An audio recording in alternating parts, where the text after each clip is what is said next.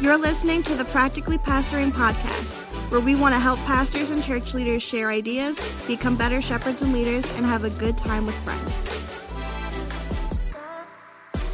Welcome back to Practically Pastoring. My name is Frank, and I am glad that you are here. I'm here in sunny Milwaukee, Wisconsin, and I'm joined with two of the other four guys. I don't know the math, how this works out, but down in Florida, again, Jeffrey Simpson. Once again, coming to you from the lush Newport Richey, Florida. Nice. And then rocking you can't see this because this is an audio podcast, rocking a beautiful Ninja Turtles t-shirt in his man cave down in sultry Sumter, South Carolina, Delmar Pete. I am here and ready and humid. Woo. I bet. I mean, Mug City. I don't know if Florida's in this, but I'm pretty sure South Carolina and Wisconsin are under that heat dome that the news was talking about. That like it's so hot that like there's this dome over a certain part of the United States that's like locking in the heat. I don't know. I believe it. I thought that was up in the Northwest where it was like 115 in Seattle, which is nuts. It's like been in the 90s in Wisconsin. Hey, is there a hurricane in Florida right now, Jeff? I don't want to talk about it. There's not one yet, but there could be. And it might even come up this way. Yeah. Oh. Yeah. Yeah. I mean, guys, I did the most like homeowner thing yesterday because of that hurricane, guys. I put in a French drain in my yard. Ooh. If you've not done that, pay someone to do it. Yeah. It's so weird. I just was talking to someone about a French drain, and I was like, it's probably what I should do, but it's like the most expensive thing and the most labor-intensive way to drain. This is such an adulting thing. Anyways, Jeff, you're in Newport Richey, which is kind of like in that weird cone that people say when you're in Florida that like the hurricanes. We're in the spaghetti model. You're in the spaghetti model right now, but like historically, people from Tampa and the surrounding areas are not afraid of hurricanes because like Tampa in general has not necessarily been directly hit. Yeah, I ain't like scared. Decades. And so Newport Richey is just outside of Tampa, so not worried about it. I mean, not really. Let's be honest. I'm not. I think it's going to rain tomorrow and be windy. It's going to be a fairly significant inconvenience. Sure. But other than that, I don't really think much is going to happen. Cool. Well, I know Delmar, you just had last time you talked about it. It was right before she was born, and you gave us her name. But now you're officially outnumbered. You have more kids than adults in the house. How's that feeling right now? And now are you girl dad for the first time now? First time, man. Girl dad. Ooh.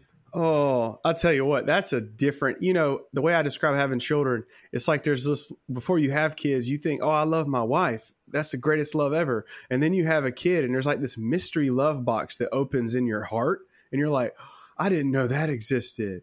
And then you have a girl. Mystery Love Box would be a great band name. That would be, yeah. I just want to say, especially for my like late '90s, early 2000 alternative stuff. Oh, bro, I'm in a Matchbox 20 like loop right now.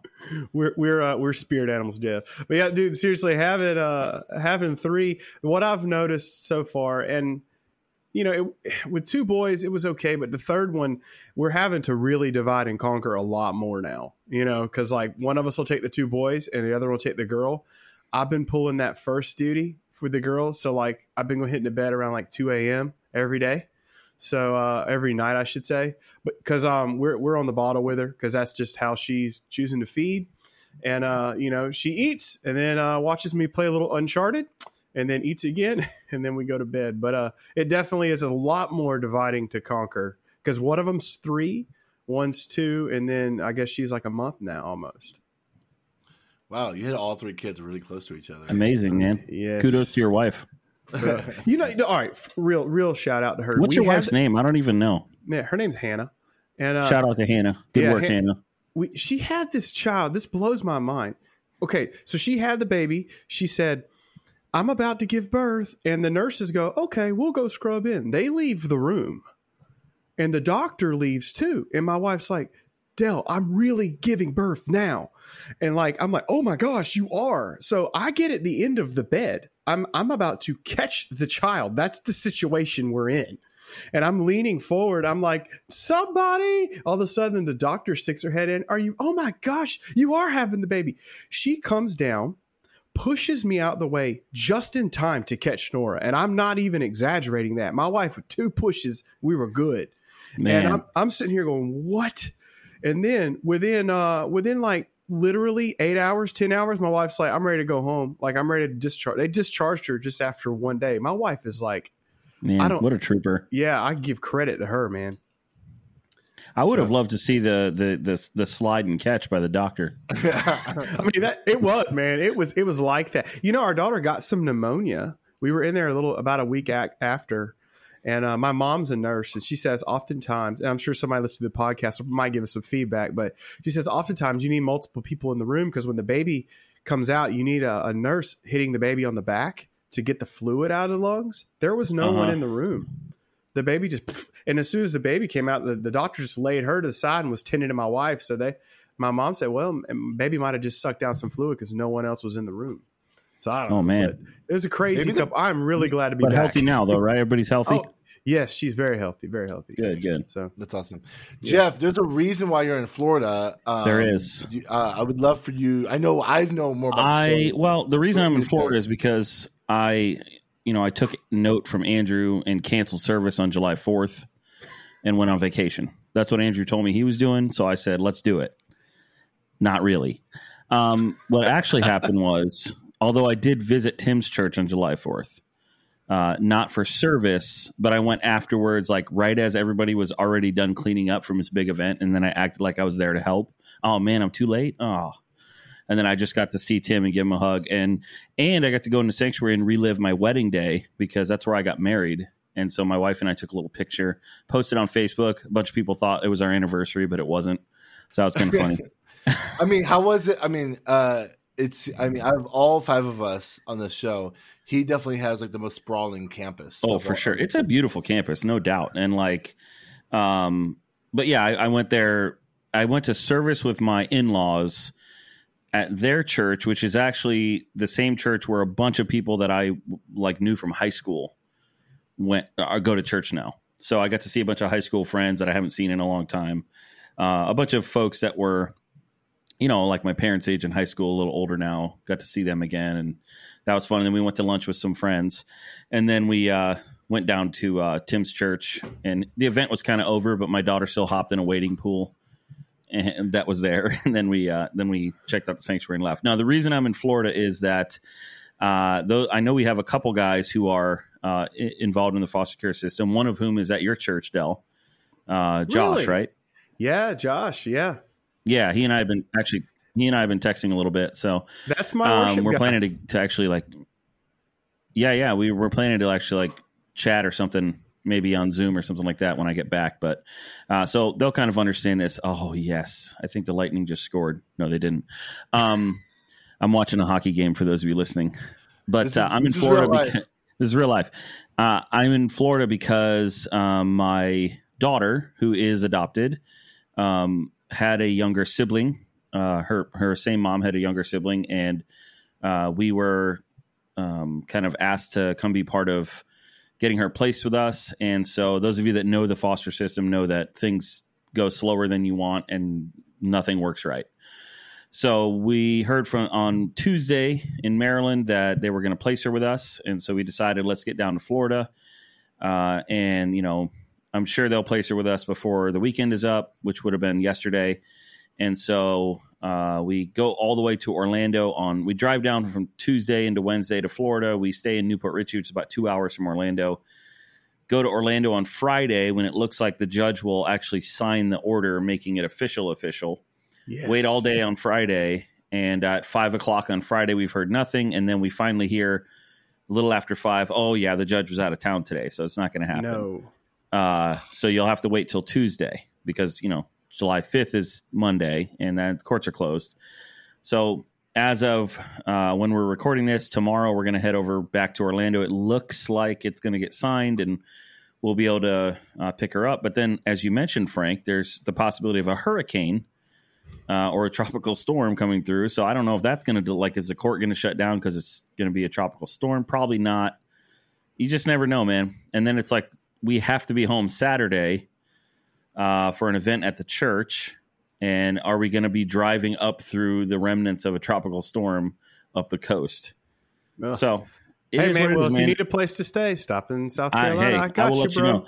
Honestly, here's what's amazing. The thing we have to be back for on Saturday is that my wife finished licensing with our denomination to be an official worker. And so our district leadership is coming to the church to like do a service to kind of install that. And so I'm really proud of her and excited about that. But frankly, I think that's more important for us to get back for than even for Sunday. Because I think like kudos to my church. Like they know what's going on with us. And I think if I missed another Sunday, like I really don't think anybody would be upset at me. Now, I don't want to because I really want to continue our John series. But at the same time, I'm really grateful for like, you know, a church that's the culture of the church. They're not like you're fired if you're not here because, you know, we're more important than anything else. So it's pretty cool. Also, the Lightning just scored. It's now 1-1. And I'm very excited and I'm holding it in. Should we now call Amy Pastor Amy? No, she's actually so in our denomination, and maybe we could have a show about this one day. We don't currently ordain women, but that is a big conversation we're having because of specific situations like chaplaincy and like overseas, where having the title reverend actually affects your ability to do the ministry. So in our denomination, you get licensed, and then you, like for men, you go on and get ordained. It's a 2-step process over the course of about 5 years. So she finished the licensing process, but she is the first one in our district to complete what they call a church ministry worker's license. So for women, the option is get licensed and then consecrated normally. But Amy is doing one that's kind of in between licensing and consecration. So it's more targeted at people who are going to like run a ministry in your church.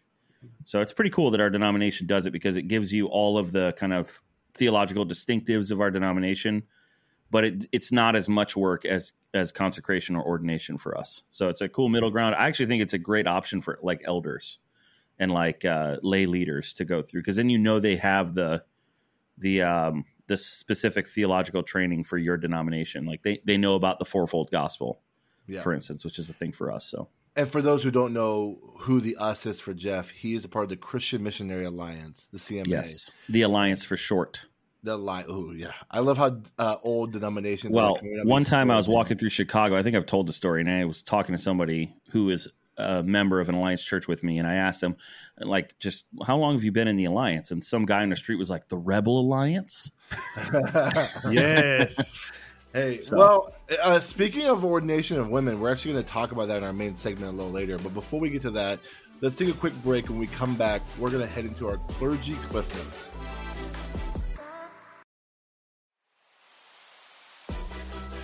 Hey, we're back, and this is a conversation it was like, well, Dumb, I'm guessing you know the answer to this. Was it 3 weeks ago that the SBC, the Southern Baptist Convention, held a convention? They only exist when they're convening. Yeah. Was that 3 weeks ago?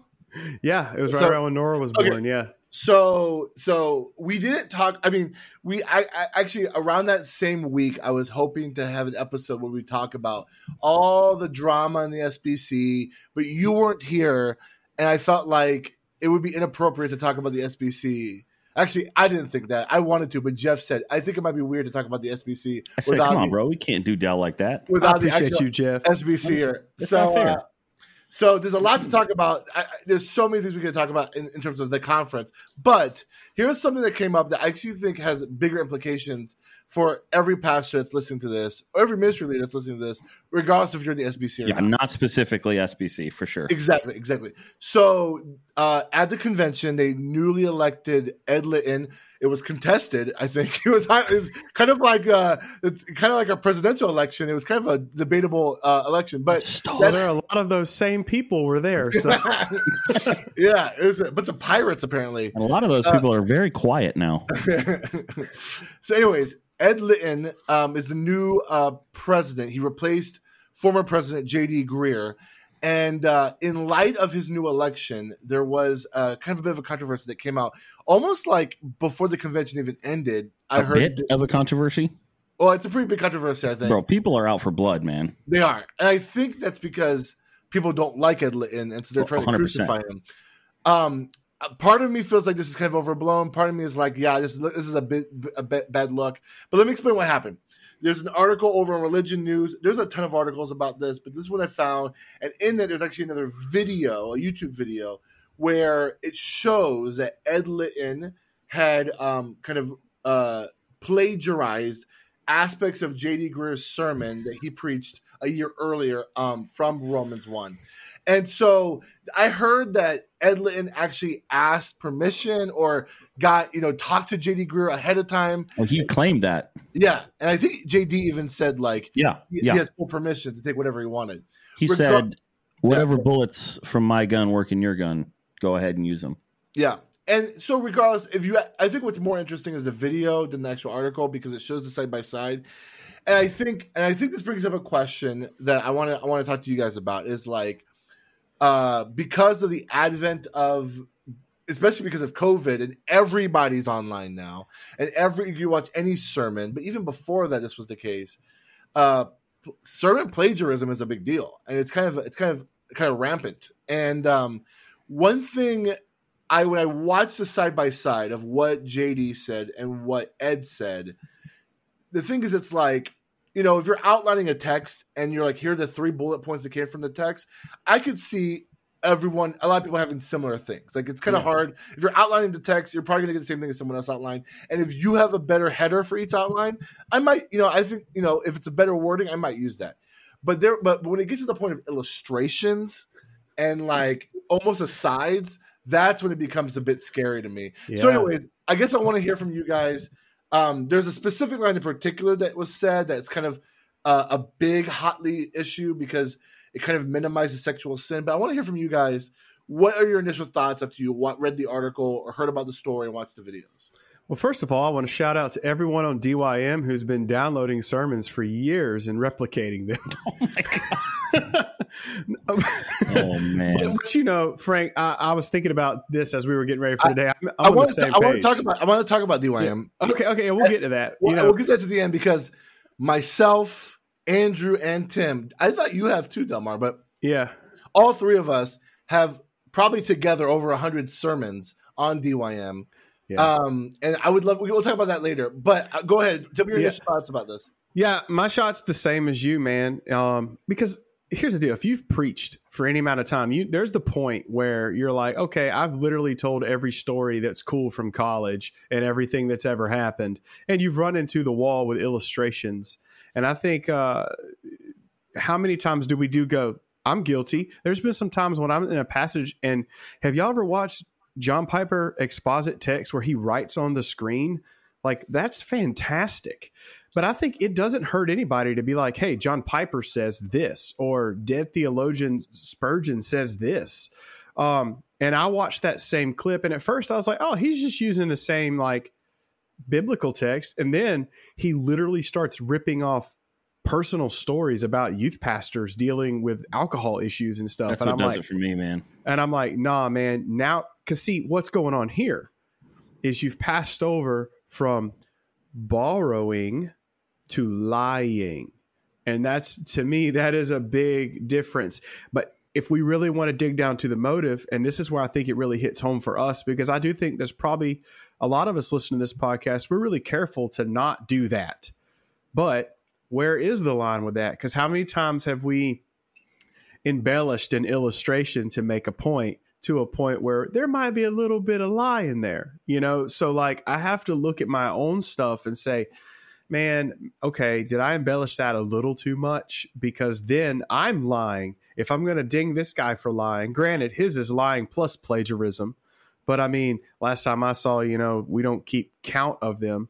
But I do think there is a very significant line when we're called to preach the truth, but we're embedding embellishments or lying. And to me, that's where I was like, yo, I'm down liking the video on YouTube.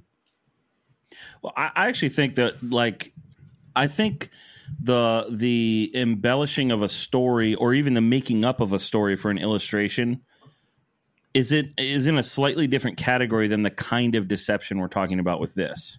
I would agree. You know what I'm saying? Yeah. Like, I've seen, I don't like it. I think it's weird, but I know that in different like streams at different generations, even it was commonplace. I mean, I remember hearing sermons where a pastor told a whole story and then was like, I just made that up to make a point, you know, like, so that's technically lying, but that's at a different, to me, there's like, my take on it is there's two different things here with it. I mean, from an academic standpoint, plagiarism is just not okay. And I have firsthand experience with that. I made that error in college, was called out for it, spent a whole nother semester at school.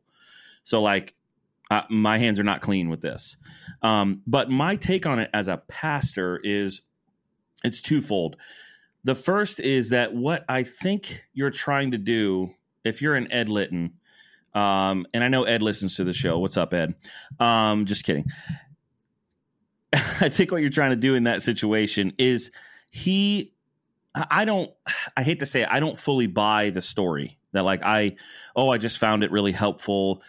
I think what goes on is you see a preacher that you really admire and you like them, and you know that a lot of people like them. They're very popular.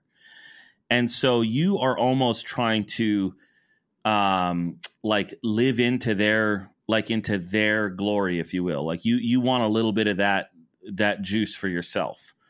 And so you start to that's kind of what it seems like to me. It's almost like clout stealing.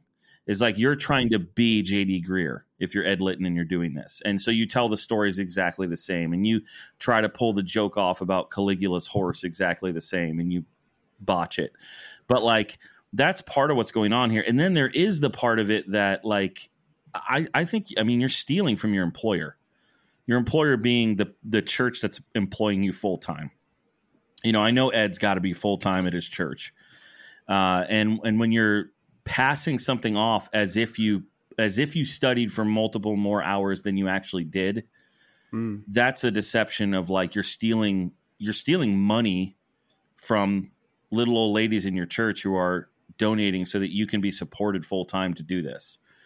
You're stealing from your employer, which in this case happens to be people's generosity, which to me just is a big turnoff to go down that road. Now, having said that, do I use commentaries and read other sermons I use commentaries all the time, and I read sermons fairly often too, but it's very easy to just say, even something as generic as another pastor said, or one commentator said, and all you have to do is signal that you got the idea from somewhere else.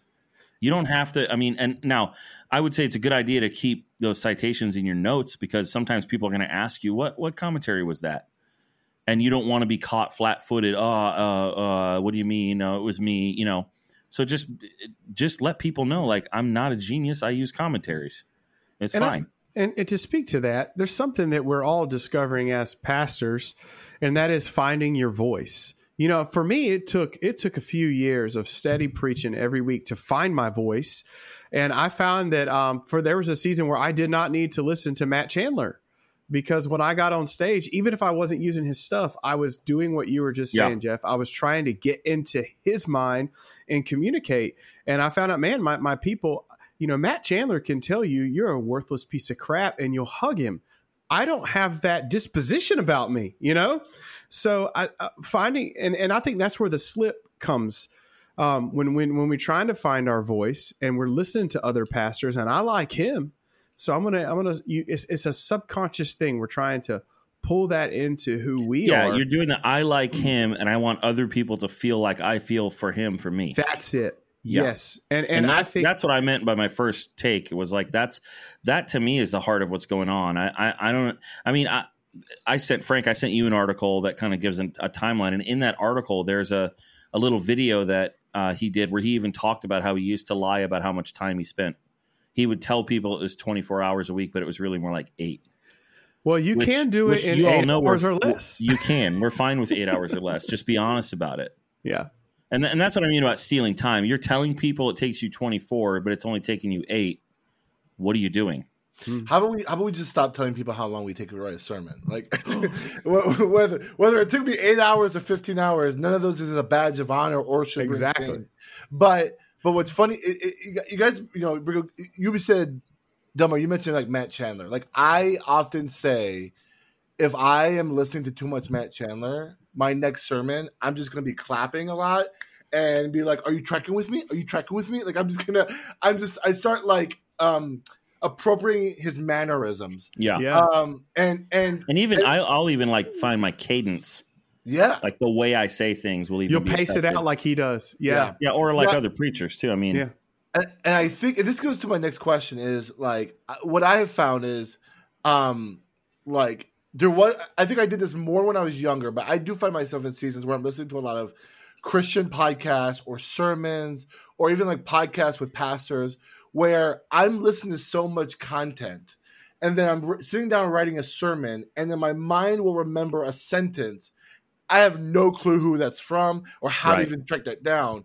But like, and I'll say in a sermon something like that. Like, for example, I know I get quoted on Twitter right now for things I've never said. It was things that I may have said, but it wasn't original to me. But they're attributing it to me, and I'm just like, I don't know where I got that. I literally just like one day was thinking about my sin, and I thought, you know what that's like, and then I wrote it, and it's like it's probably like someone else probably said that, but I heard it 2 years ago in a podcast, and I don't know how to search for that.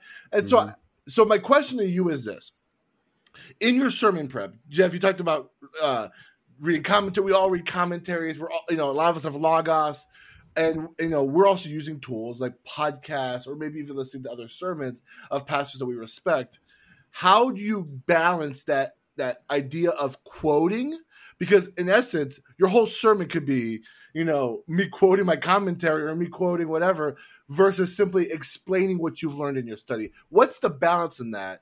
Because I feel like there is somewhat of a fine line, especially in commentaries where no one's going to know who Daryl Bach is, but I'm going to quote him because he's like the primary guy on Luke and Acts, right? But I think the motivation is I want people to know who Daryl Bach is. Yeah. Oh, like if you're writing your sermon thinking no one knows who this is and I want to keep it that way, that's where the seed of deception is coming in. Yeah, this past weekend.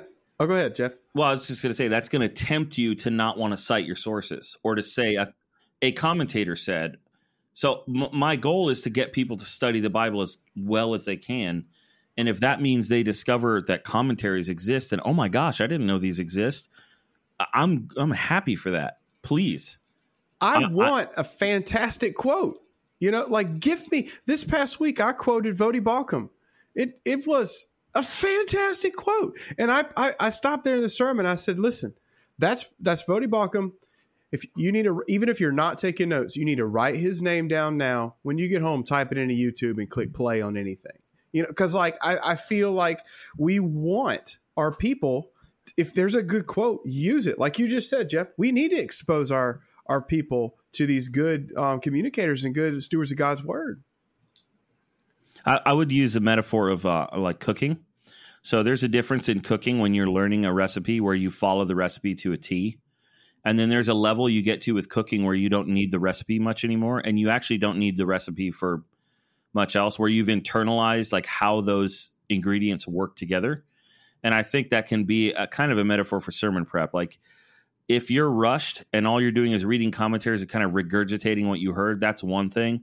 But for you to read a bunch of commentaries, spend time in that book, and then, still use those ingredients and give credit to where those ingredients, are due.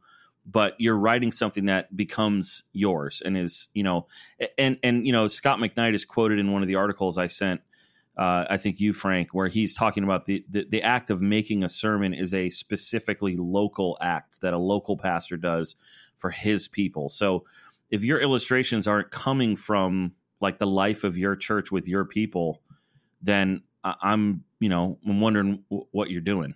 Like, you should be living with your people to where you can make illustrations that impact a person that you know in your church. And I think you just rung the bell on the biggest issue of plagiarism in sermons, is that you're eliminating the contextualization to your specific church that the Holy Spirit is using you to do for your church. Because anybody could have watched that Voddie Baucham sermon that Delmar is quoting. Anybody could watch the J.D. Greear sermon that he preached. But God has called you to be the pastor of your church. And as you are living in and with that community of believers, that sermon, though the text says the same thing as what Voddie Baucham is going to preach, as what Francis Chan, whoever your favorite preacher is, like the text is going to say the same thing, but how you apply it to your congregation is something that God wants you to uniquely wrestle with for your people. And when you plagiarize, you called it lying, you called it stealing. I think you're also holding back the opportunity of contextualizing God's word for the community in which you're sitting in. And I think that's a separate issue from the deception issue, but I actually think more important than the deception issue. Yeah. It's like it's pastoral malpractice what you're doing by not contextualizing. And I also think, like, man, we just got to kill the desire to be a celebrity. Like, just let that die, man. Because that is what I think fuels so much of like this sermon plagiarizing. Is like, you want to be as cool as this other pastor, and like, cool is not the end game. That's just not what we're here for. So let's make it a little more complex. At our church, we have a preaching team. It's our senior pastor's not on it, but I am and two other communicators. We physically write the manuscripts together. So like when we preach, we often have to say we're a team, because this illustration right here might be from Corey, and this heading right here might be from Matt. But the movement of it and the transitions and the bottom line might be from me. So like when you're writing with others, I guess, there's that nuance of it's kind of like a group project. So it's not plagiarism, but at the same time, you do feel the need to attribute what you need to. So I think even if you write with someone, because I know that we have pastors who listen to this podcast, they're in local community groups where they write their sermons together. Yeah. I think it encourages your people to hear that you're sitting down with other pastors and writing. And I wouldn't keep that from them if you're listening. Actually, I think that it would encourage your congregation more that because it would see you as a builder. Yeah, people need to know that you're not that insightful. You're just not. Like, none of us are. And I think, Del, what you said is just like a really good argument for why multi-site is unbiblical. I mean, so. Wow. but Delmar, you total sarcasm, everybody. Sarcasm. You bring this up, and it brings me to my last question. So I believe on this podcast, Andrew has publicly said he has preached Tim's sermons at his church for like a Christmas sermon or something. Well, I will say too, like Andrew gave me one of Tim and Andrew's Mother's Day sermons that I used heavily for Mother's Day, but I just said this is from. I've used wedding templates from other guys. I think you're totally fine to do that as long as you cite it. Don't act like it's yours. Like you guys said, when you start telling another guy's like life story jokes, you're trying to be deceptive at that point. So I think this is my last question. And so, and Delmar, you were joking about this at the front end, but like I actually have a specific argument that's different than what we're talking about. So student ministry, children's ministry, whether we're talking about like small groups and Sunday schools, they often use curriculum, which is literally someone else's material. Now, like DYM and Orange, they'll often say like, this is a sermon that you could purchase and you could preach it as yourself. And in the curriculum, they actually like bracket out the illustrations to say, create your own illustration like this, or you could use something like this and like change the pronouns or something like that, right? So I guess let me say this. I'll state my position and you guys can respond to it. I actually think Christian education outside the main worship service is a different ball game than what we were talking about in the Sunday morning service. I think when you're talking about the Sunday morning service, that's a unique thing from Scripture that God has called God's people to gather, and there's a pastor who is proclaiming God's word for their people. Christian education is a part of the discipleship process, and that is where youth ministry and children's ministry and all that stuff comes under. And I think using curriculum is not inappropriate as so much as you are, as the facilitator, the teacher, the pastor in that situation, rely on the Holy Spirit to contextualize the curriculum for your people. That, like, if you're just legitimately just like reading what the paper says and telling it to your kids or to your students, we've all been in that bad Sunday school class. We've all been in that Sunday school class, and I think that like unless it's like a catechism type of thing, like you're catechizing the kids for and that's your like denomination, that's what you have to do. That's one thing. But like, I know in my student ministry, if I was writing my own student ministry sermon, or I purchased curriculum that I then took the time to create and make it my own, I don't feel any type of guilt or shame in that, simply because I purchased a curriculum with the understanding that the Lord was using them to write that curriculum, and then the Lord is using me in that process to refine it and adapt it to my group. And this isn't a Sunday morning worship service. This is youth ministry is at best a small group contextualized of teenagers, and you're using curriculum for that purpose. Delmar, you made fun of DYM in the front end. I want to hear your response to that. First of all, I do love DYM. Like, I have stuff on DYM, so type my name in. But you know, PEET. Yeah, not PETE. But Frank, I'll be honest, man. You didn't tell us all this before, so I'm kind of going off my raw instinct. I see your tension, but I also feel that Scripture do everything as unto the Lord, and if that's the standard I want to hold the senior guy to, then what am I to be subject to if I'm supposed to follow their leadership? That being said, the caveat is that so many people in the education space, they're not full-time. I should not expect my life group leader to spend 5 hours coming up with content. So I do think that there is something to be said in there. But as a communicator, I think that on a Wednesday when I used to speak, I would tread lightly. And when we would write these sermons together, we would yank out all of their illustrations. We just say, boom, the content's there, eat the meat, spit out the bone, so to speak. So I do think there's a fine line. And I would say anybody who's under me in a mentorship capacity, or anyone who is paid to be on staff and that's their leverage, I would hold them to the same standard that I would the senior pastor. The only caveat I would say that's different from what a senior pastor's role is to what a youth pastor or even a children's minister's role is that their role oftentimes encompasses, like, a student pastor is doing the role of like the senior pastor, the associate pastor. Oh, it's hustle, baby. I mean, it's like you're doing so much stuff, and a big argument for curriculum in student ministry is so that you can tighten up your scripture writing time, your sermon writing time, to be able to create opportunities to mentor your volunteers, to be able to pour into your leaders. And so all that to say is this: I don't think there's no, if you want to write all your sermons and be a rock star in student ministry, do that. If you want to purchase curriculum and then contextualize it for your kids, do that. If you are just, getting orange and just straight up just reading the whole thing and not doing any work in the sermons, I'm a little concerned for you. You know what I'm saying? But like, I think as long as you're contextualizing it to your kids, I think it's okay.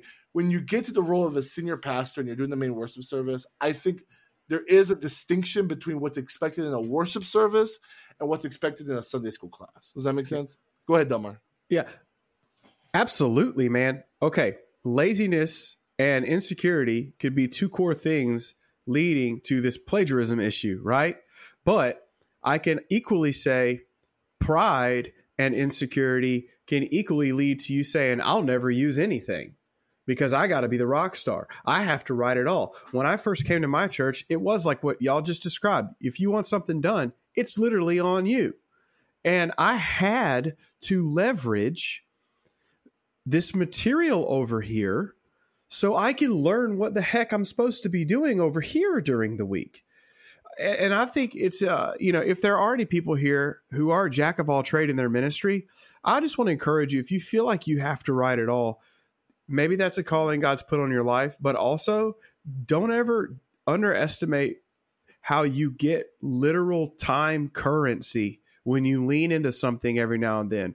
We don't want it to be like every day. Kind of look at it like a buffet. I'm not going to hit a buffet every day, but every now and then I might have to lean into it because I want to take some kids out to eat or something. So to your point, Frank, yeah, I think you really have to heart check yourself regardless of which direction you go with this. And I like that's why my friend here, Jeff, he always is really big on like what's going on in your heart. It's not about what's going on out here as much as what's going on in your heart. And I think if you want to write, if you don't want to write, if you feel like you're too close to the line, step back, ask yourself, why are you doing it? And then say, what's your motive behind that? And then you'll probably realize where you should land. All right. Now let the senior pastor talk. Just kidding. The only biblically mandated pastor on this podcast. Actually, I'm not a senior pastor. I'm just the only pastor at my church. So I'm just pastor. Tell us everything. Call no man father. Jesus said that. Here's what I would say. I think everything we're talking about here is we're talking about prudence and wisdom. Frank, I don't know if I agree with you that there's that much of a distinction between Sunday morning. And you know me, as much value as I put on Sunday morning in liturgy, I don't think you can make a biblical argument that a preacher is supposed to come up with original content. I would challenge you to it. We're supposed to preach the word, but that's not original content.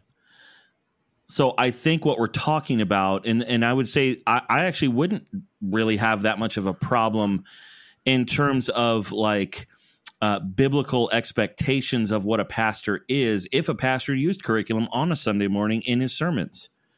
The issue for me is what are the expectations that your people have on you that they're paying you for, that you know that that's the expectation and you're deceiving them. That's the issue. I don't think you can make a biblical argument that a pastor is supposed to preach original content sermons every week.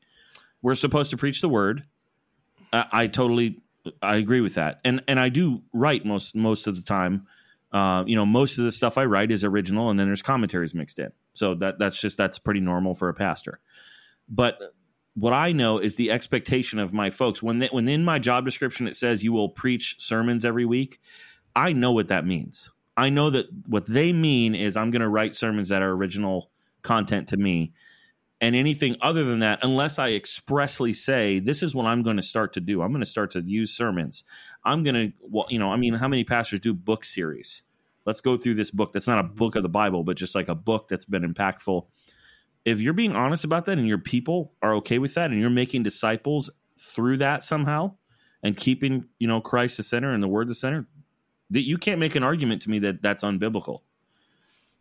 I don't disagree with you. I think I was saying, when I said original content, I guess my thing was like, if a pastor is going to sermoncentral.com every week for their sermons and just preaching that, I think that's where you're being deceptive or wasting. Right, and what I'm agreeing with you, and what I'm saying, that's the issue. If your people, like let's say in your job description, it said, we want you to lead a service every week and just find a good sermon for us, facilitate the conversation. And you accept that job, that there's nothing wrong with that. Are you making disciples? Is the word being preached? Yeah. If you can answer those questions, we have a specific view of what the sermon is in Protestant, especially a little bit Reformed thinking churches. Sure. And that's a pretty recent view. Yeah. I mean, I'm friends with pastors from other streams, and they don't have a sermon; they have a homily. Well, I was actually going to right. So in certain the issue is what I'm saying is the issue is the deception. The issue is the deception.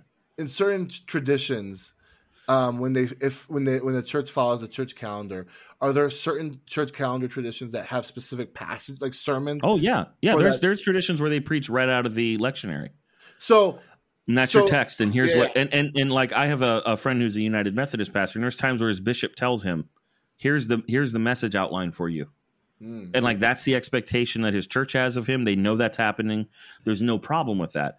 The problem that's happening here is that his Ed Litton's church, and any of us that have fallen in this trap before, your church thinks something else is happening, and they think something else is happening, and you're using that against them to deceive them. Yeah, that's the problem. I appreciate that clarification and nuance. You're right. I was thinking specifically in a kind of Protestant, probably Baptistic Reformed perspective, which is what my church looks like. And so I'm saying, I practice this. Like, I'm not saying I don't do this. I do this. I write sermons every week. Yeah. But what I'm saying is we have a specific view of what that is. And you knew when you accepted the job at your Southern Baptist church that emphasizes preaching what they expect of you. And when you start to preach other guys' sermons, that's outside of the expectation, or else you would tell everybody that's what you were doing openly. And the fact that you're not telling other people that means you know that you're not supposed to be doing that. Can I drop like a bomb right before we go into our final segment here? Do it. Because this is something I've actually been thinking about, and I feel like if I share this out loud, I might get fired, but I'll share it anyways. One thing I think about, and I don't think when I say I think about this, I'm not saying I'm concluding that I want to do this. I'm just thinking about this out loud, is how much has preaching the way we do it today has been influenced by the Reformation, by, even like the past 200 years, like since Spurgeon, right? Like so much of our preaching so much of our worship service revolves around the preaching in a lot of our traditions, where other traditions, the service revolves around communion. The service revolves around some other sacrament, if you will. And sometimes I wonder, like, is my exaltation of preaching too much am I giving too much credit for it in the scope of what the Lord has wanted us to have when we gather together on a Sunday morning? That when churches who do homilies, like 15-minute meditations on a certain passage, is that maybe more of what the Lord wanted for us 2,000 years ago when the Lord was encouraging us to create the church and for us to gather on Sunday mornings? And perhaps we have just kind of exalted the role of a pastor to be this orator, and we have been looking up to folks as far back as Luther, to more recently to Spurgeon, to Edwards, and now we have like the preachers of our day, the MacArthurs, the Pipers, the whatever. And now we have put preaching in such a state where if you were to copy someone else, that's a horrific crime for your church. Yet no one bats an eye that no one's creating new music, right? Like no worship service is creating. I mean, very few churches are creating the lion's share of worship music in the church, right? But we don't care about that, And so I say all that to say this, is sometimes I ponder when I'm when I'm bored and I have free time to think about, I spend a lot of my week writing a 35-minute sermon, and that 35-minute sermon takes up sometimes more than 50% of my service. And is that what the Lord wants for us in terms of the primary thing we focus and I'll give our attention to on a Sunday morning? I don't have an answer for that. I have a Reformed perspective on that, and I don't know if that's the right answer. You know what I'm saying? Well, I think that's the answer. I think that is the answer. Like I am with you. I think that our view of the sermon and preaching is overemphasized. But I'm in it. Like I'm in it with you. I preach 30, 35-minute sermons. That's more than half my service almost. But I will agree with you that I think it's an overemphasis, and I think that these kind of issues are the result of that overemphasis, where, like you said, nobody is batting an eye that we're not singing original. Every song isn't an original song. But again, the difference is that dishonesty. Everybody knows they're not original songs. Yep. Yeah. The worship leader isn't standing up and acting like he wrote this. They put the CCLI on the slide. Right. Like we all know. Yeah. So maybe that's, hey, if you're gonna do any kind of quote, put a little asterisk on the slide or put something at the bottom to signal like this isn't original content. But I do think the overemphasis on what we mean by the preaching of the word, we like to quote that line, right? Oh, we have to preach the word in season and out. Well, preach the word to us means one person standing up and orating for 30, 35 minutes in a very Enlightenment, influenced academic style where people are sitting in rows listening to us.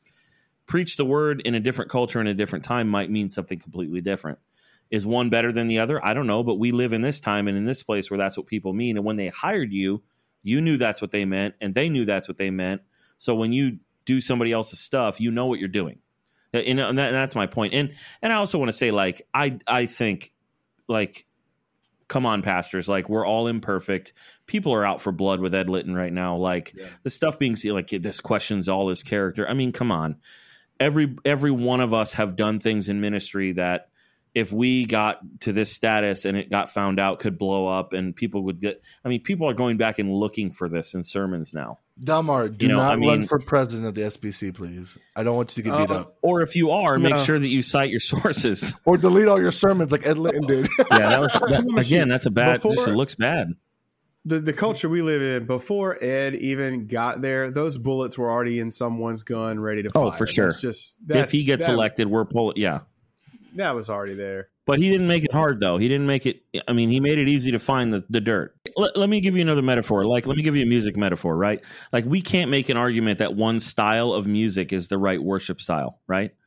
Like, jazz isn't the ordained way that God desires to be worshiped. It's not. It's just a style of music.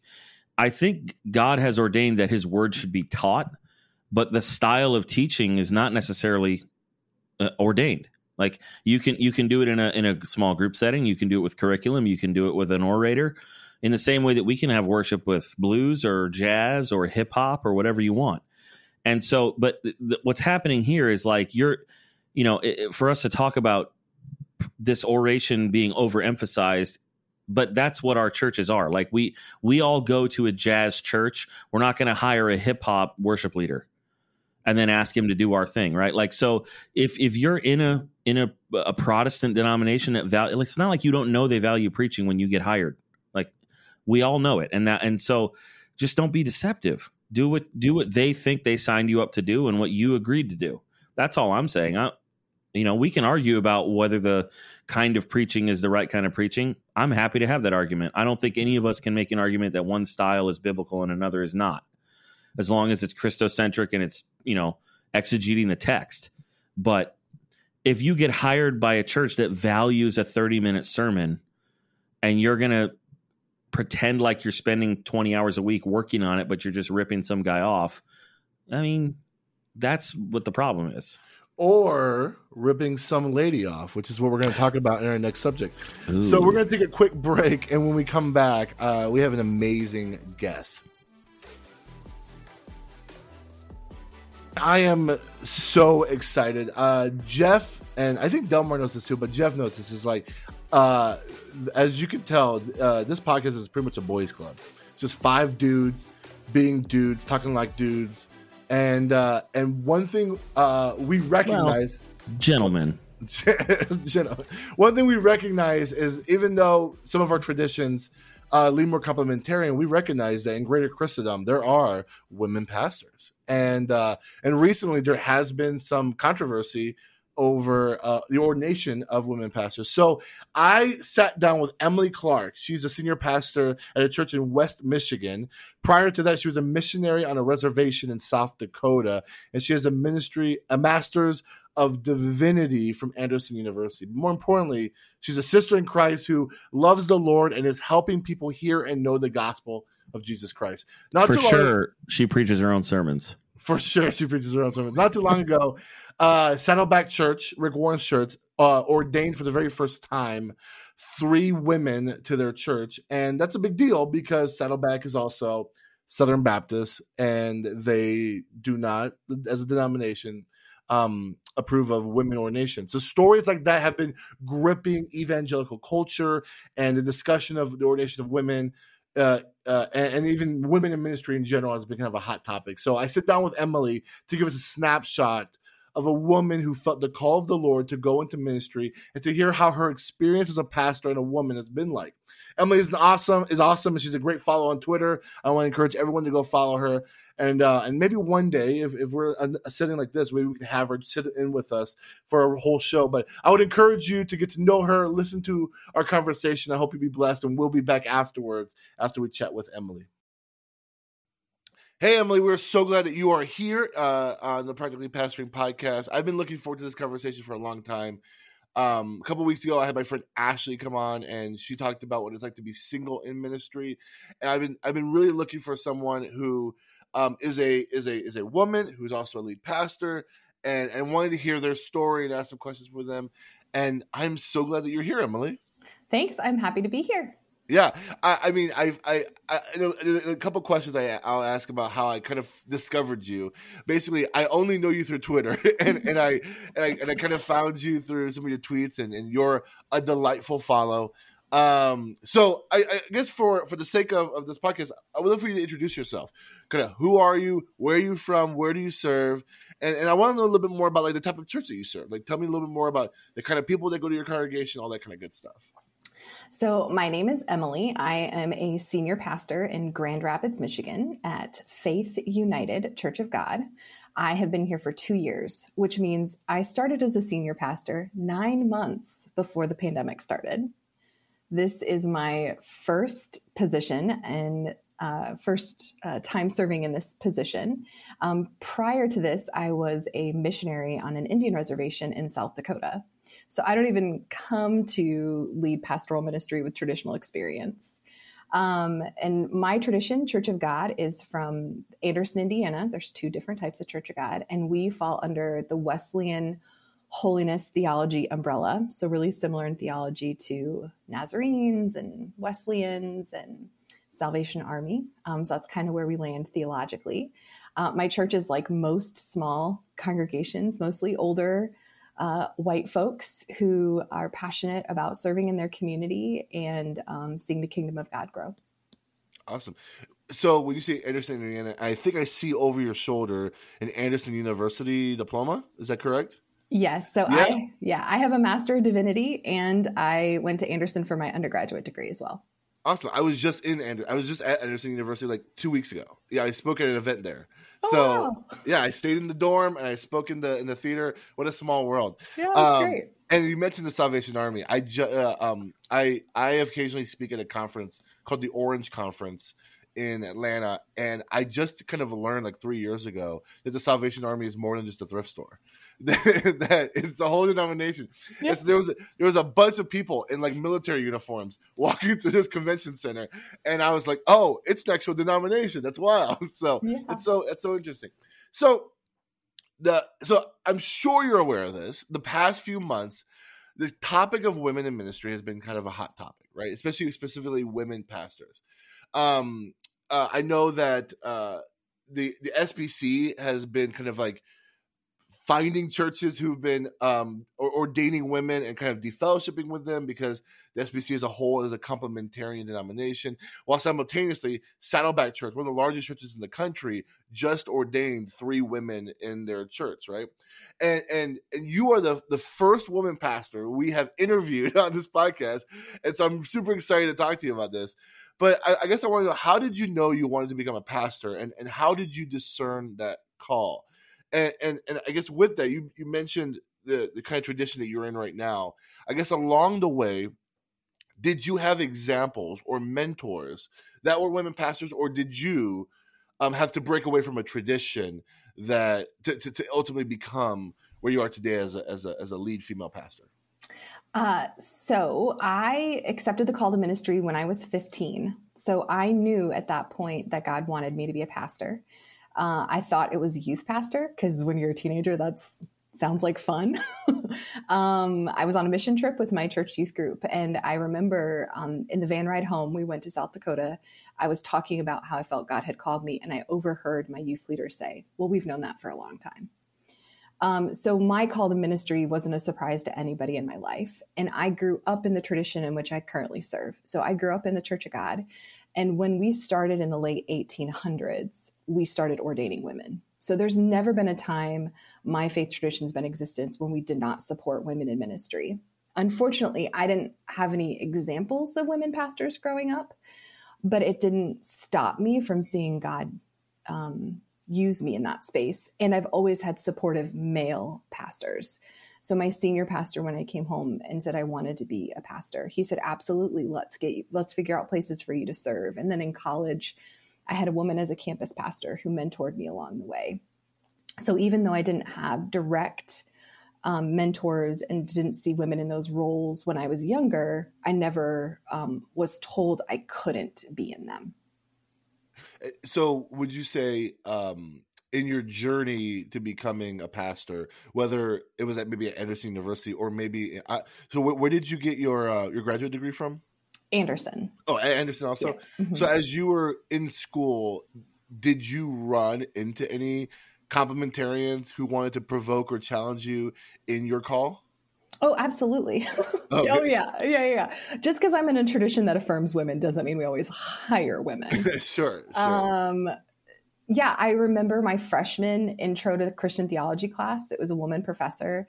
There was a guy in the class named Kevin, and he just stood up in class and started pushing back against the professor and like followed her out of class one day and was like talking to her because he had never experienced it before and was so confused that we would be teaching something that felt contrary to what he grew up in.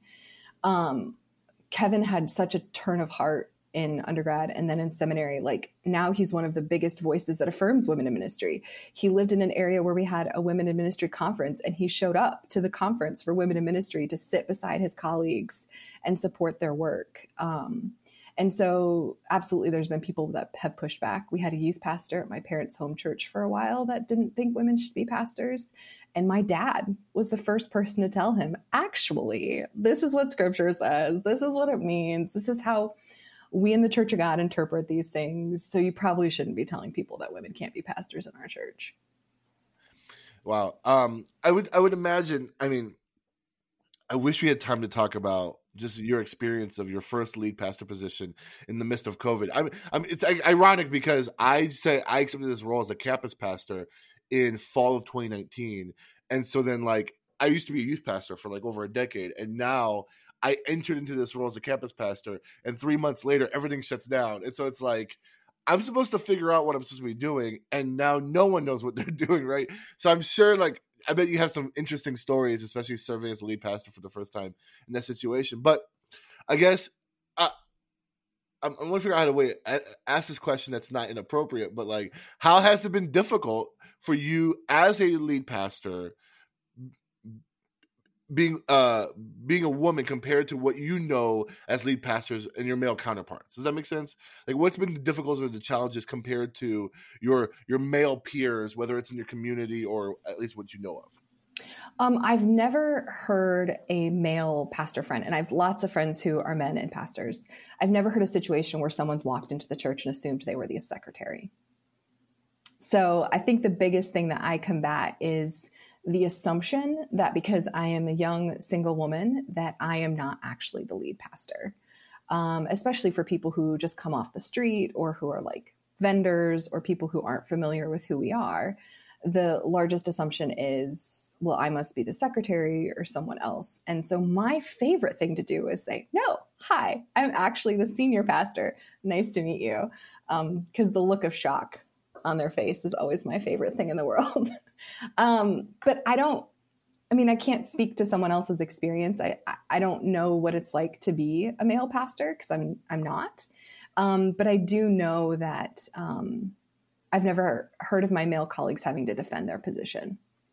And I've gotten to the point where I don't defend it. If anybody on Twitter follows me, just this week alone, I tweeted some things about being a woman in ministry. And I had 2 different people say, well, actually, the Bible says, and I'm like, well, actually, here's the block button, because I'm not in the position to defend my call. I'm called by God. If you don't agree with me, fine. But that also doesn't mean I have to invite you into my life. That's fair. I would say, I understand that you can't necessarily speak for other women, nor can you speak for like what it's like to be a man in this position. But is there any time where you felt like because you were a woman, there was like a unique advantage or a unique like special situation because you're a female senior pastor, where being a woman was an advantage for you, and you felt like if you were a male, this wouldn't have gone as well as it did? Has there ever been a situation like that? That's a good question.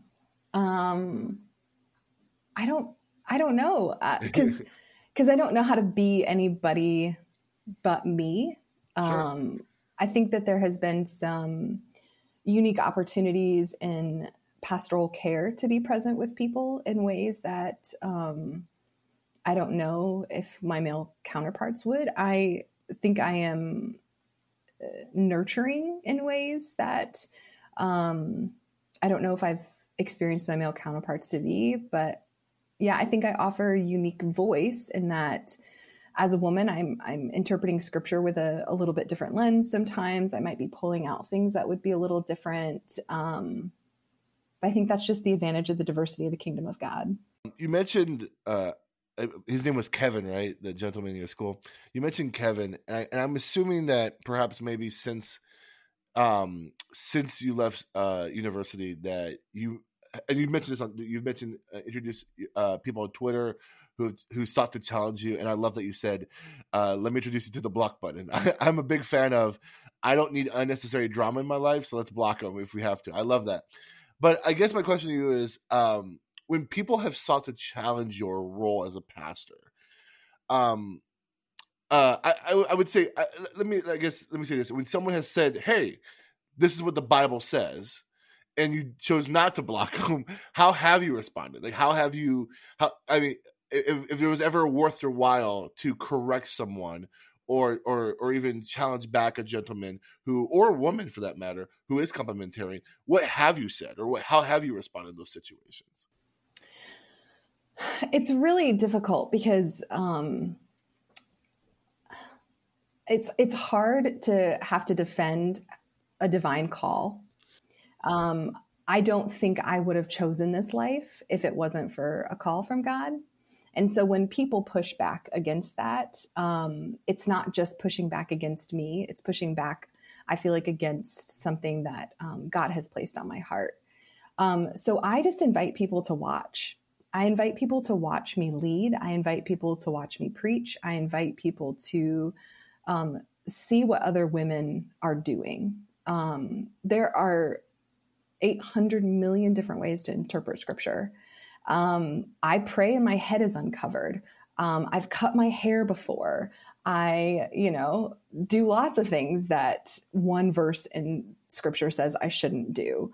I mean, how many people have enjoyed shrimp? I think we get really, especially when it comes to women in the church, we hold hard and fast to literal interpretations, but we will allow culture to speak into other places. And I think it's an unfair interpretation of scripture to say, well, in these places, we have to take them literally, but in these places, it's culture, rather than allowing scripture to speak in the time in which it was written and then use a lens to interpret from there. That's where my tradition speaks from. We look at the historical cultural context of when it was written, who it was written to, what does the text say, and how does scripture live out of that, rather than saying, well, with 2021 eyes, I'm going to look at an English translation of a translation of a translation and allow that to dictate what roles people can have in church. I know when I was in student ministry, I was often, so I've said this before, and I think I've said this to you before already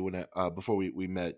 So I come from a tradition of a complementarian background, and I was definitely much more rigid and like I don't know what the better word for this, but it was much more rigid when I was like fresh out of Bible college and entering into my first few roles, especially because in the first few roles of the churches I were in, they were like vocally talking about it way more often than any other church I've ever been to since then.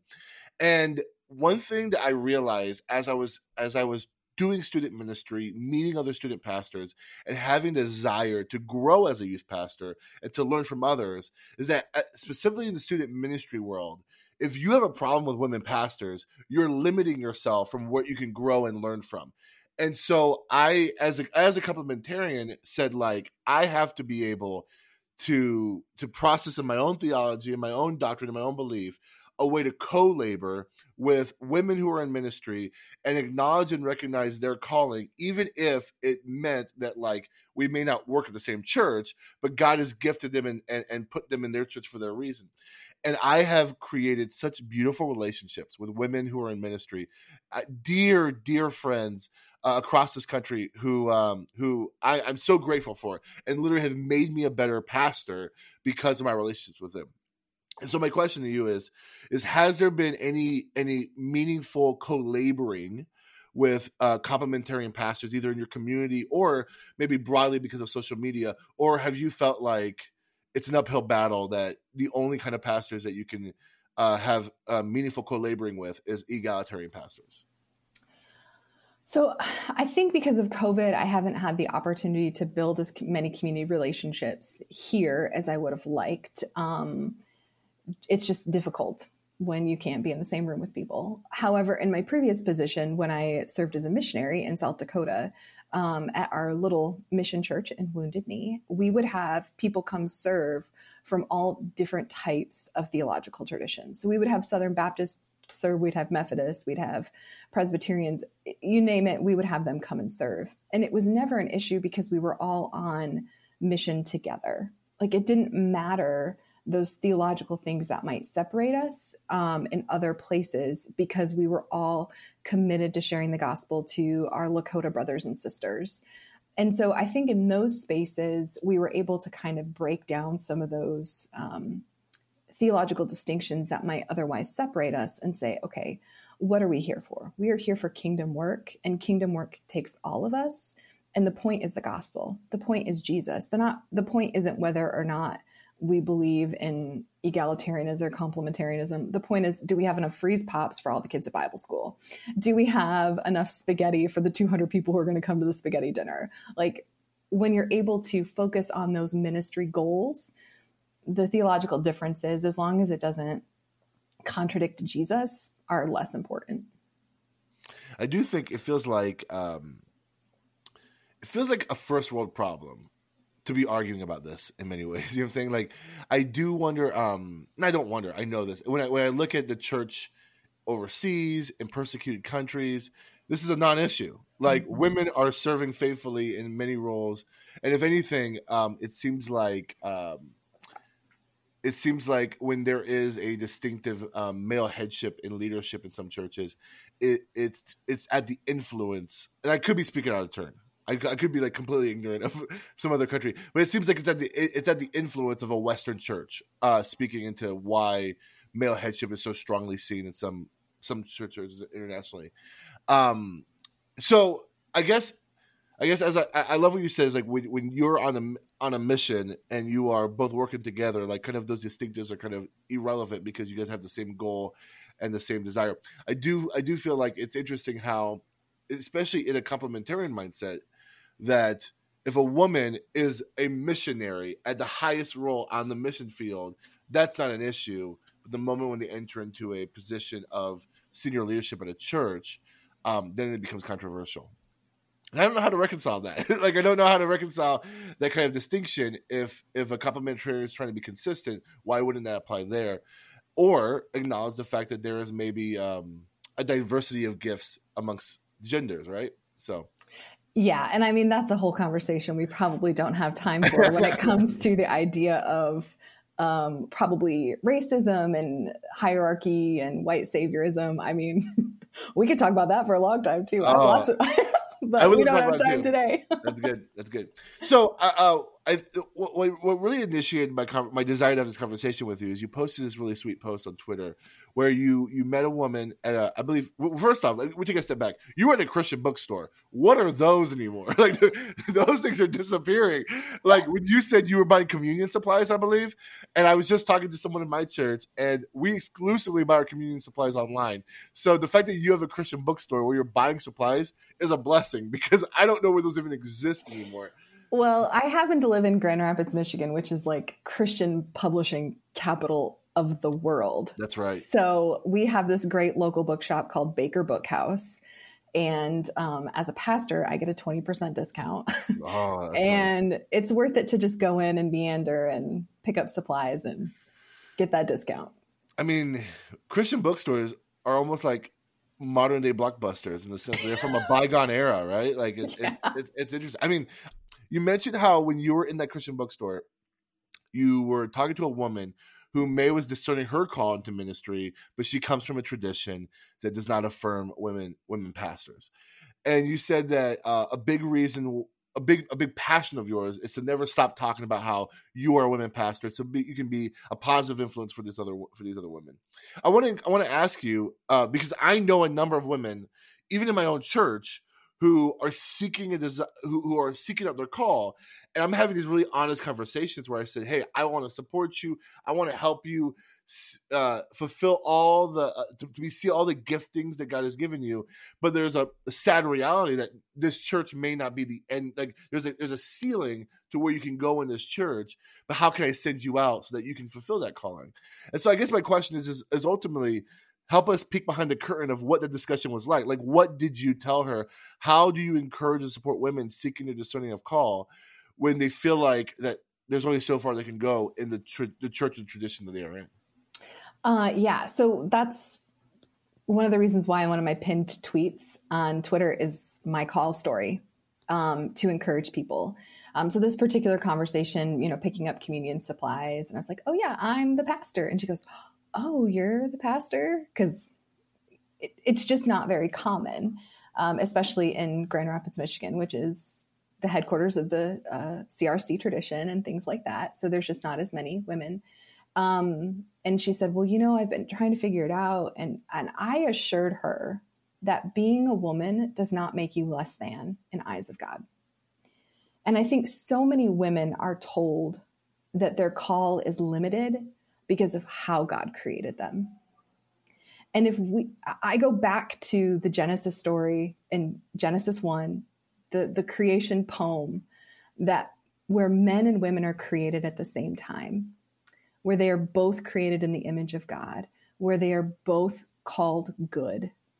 And in my interpretation of scripture and my understanding of who God is, my role in the kingdom is not limited because of the gender I was born to. God does not limit my work in the kingdom because I'm a woman. And so I shared with her, like, you're not less than because you're a woman. Your call is true. The voice you hear is the Holy Spirit, and God can use you. And God's not saying, you only can be in this particular place because you're a woman, and this particular place is for men. God is saying that the kingdom is big and large, and there is room for you. And we have been the ones, human beings have limited that, not God. And so it's just an opportunity to encourage that, like, if you hear the call of God, to follow it, seek people out who will support that, and not limit yourself because of how God created you. That's great. One last question. You're face to face with a complementarian, and maybe it's a complementarian in your community, and like you've seen their tweets, they do not affirm women pastors or women in ministry, and you have an opportunity to just talk to them and say, hey, I would just love to meet with you and build some sort of relationship and kind of a bridge to co-labor. What would you tell them? How would you in your most convincing way? And I know you could easily just block them, because that's what you could do. But if someone's listening to this podcast who comes from a complementarian background, from this tradition, and they are listening to you, and they perhaps can see what we're seeing, that this is a secondary issue. This isn't a primary issue. This isn't a women in ministry is a losing your salvation or anything, that kind of issue. This is a secondary issue. But what would you tell a complementarian to say, hey, this is why you should co-labor with us. This is why we should build a relationship with us. This is why, what you just said, the kingdom of God is much bigger than the limitations that man puts on us. What would you encourage that person? What would you tell that person? Well, the first thing I would say is never worship in a place where you don't feel comfortable. I don't invite people to worship in a space that they don't feel safe or they don't feel comfortable. So if they're not comfortable with a woman in leadership, I don't invite them to come worship there. The church is big. There's lots of spaces where you can feel comfortable in worship. The second is I would encourage them to listen to women. A lot of people who are opposed to women in ministry have never heard a woman preach. They've never seen a woman lead a worship service. They've never been in a space where they've been exposed. So they have established opinions without exposing themselves to what that could even look like. So I would invite them to listen to a sermon. And then I would, if they're really genuinely interested, most people on Twitter are not. If a face-to-face person is genuinely interested, I would love to go through scripture with them. I would love to point out in Galatians where Paul says, neither Jew nor Greek, slave nor free, male nor female, for all are one in Christ Jesus. Or the passage from Joel where your sons and daughters will testify. But more importantly, I'd invite them to look at Jesus. Like, I interpret scripture through the lens of Jesus. And the first people to preach the gospel are women. John chapter 4, the first person in John to preach the good news that Jesus was the Messiah was the woman at the well. In every single gospel account, the first people to experience the resurrected Jesus are women who Jesus sends out to tell the disciples. Jesus is every step of the way, including women, in what he is doing. Jesus creates no separation. Yeah, I mean, he has the 12 who are men, but we forget all the women who were literally bankrolling his ministry the entire time. Like, we forget, we don't tell their stories because most of the time we have men in the pulpit and they're not telling those stories. So I would encourage them to just take a deep dive at Jesus. And if then they still have issues, I mean, that's between them and the Holy Spirit. for them to work out, because it's not my job to convince someone of my call. It's just my job to do my job and to serve my church faithfully. And if they don't want to participate in that, they don't have to. I love you mentioning John 4. We as a church are going through the book of John, and I actually preached on John 4, and I was just kind of blown away in that moment where it seems like up until now, Jesus hasn't revealed who he is to anybody, and the very first person who gets to see and understand that Jesus is the Messiah and then go and turn and preach the gospel is a woman who we don't know her name or anything like that, but it's a woman. And then fast forward, the very first person to see and understand that Jesus is alive are women. And so that's a beautiful picture and a beautiful illustration. And I hope that if people are listening that they take you up on that, or if not you, some other lovely woman in their community that they can have an honest conversation with. So. Yeah, well, and the gift of COVID, if there is a gift at all, is every single person in ministry has been forced to go online. Yeah. So if you want to listen to anybody, I mean, a quick Google search, a Facebook post, you can find any voice you want to, whether you are in an ultra conservative tradition and you want to hear from more, or from a mainline person, or if you want to hear, I mean, you can listen to any variety of voices of women in the pulpit, and just hear their perspective and their interpretation. I think all too often we've established opinions on things without actually hearing what those voices could be like. Yeah. And I think with anything, there are probably some whack women preachers and teachers. In the same way, there's some really whack male preachers and teachers. You know what I'm saying? I did not claim that women were perfect preachers at all. No.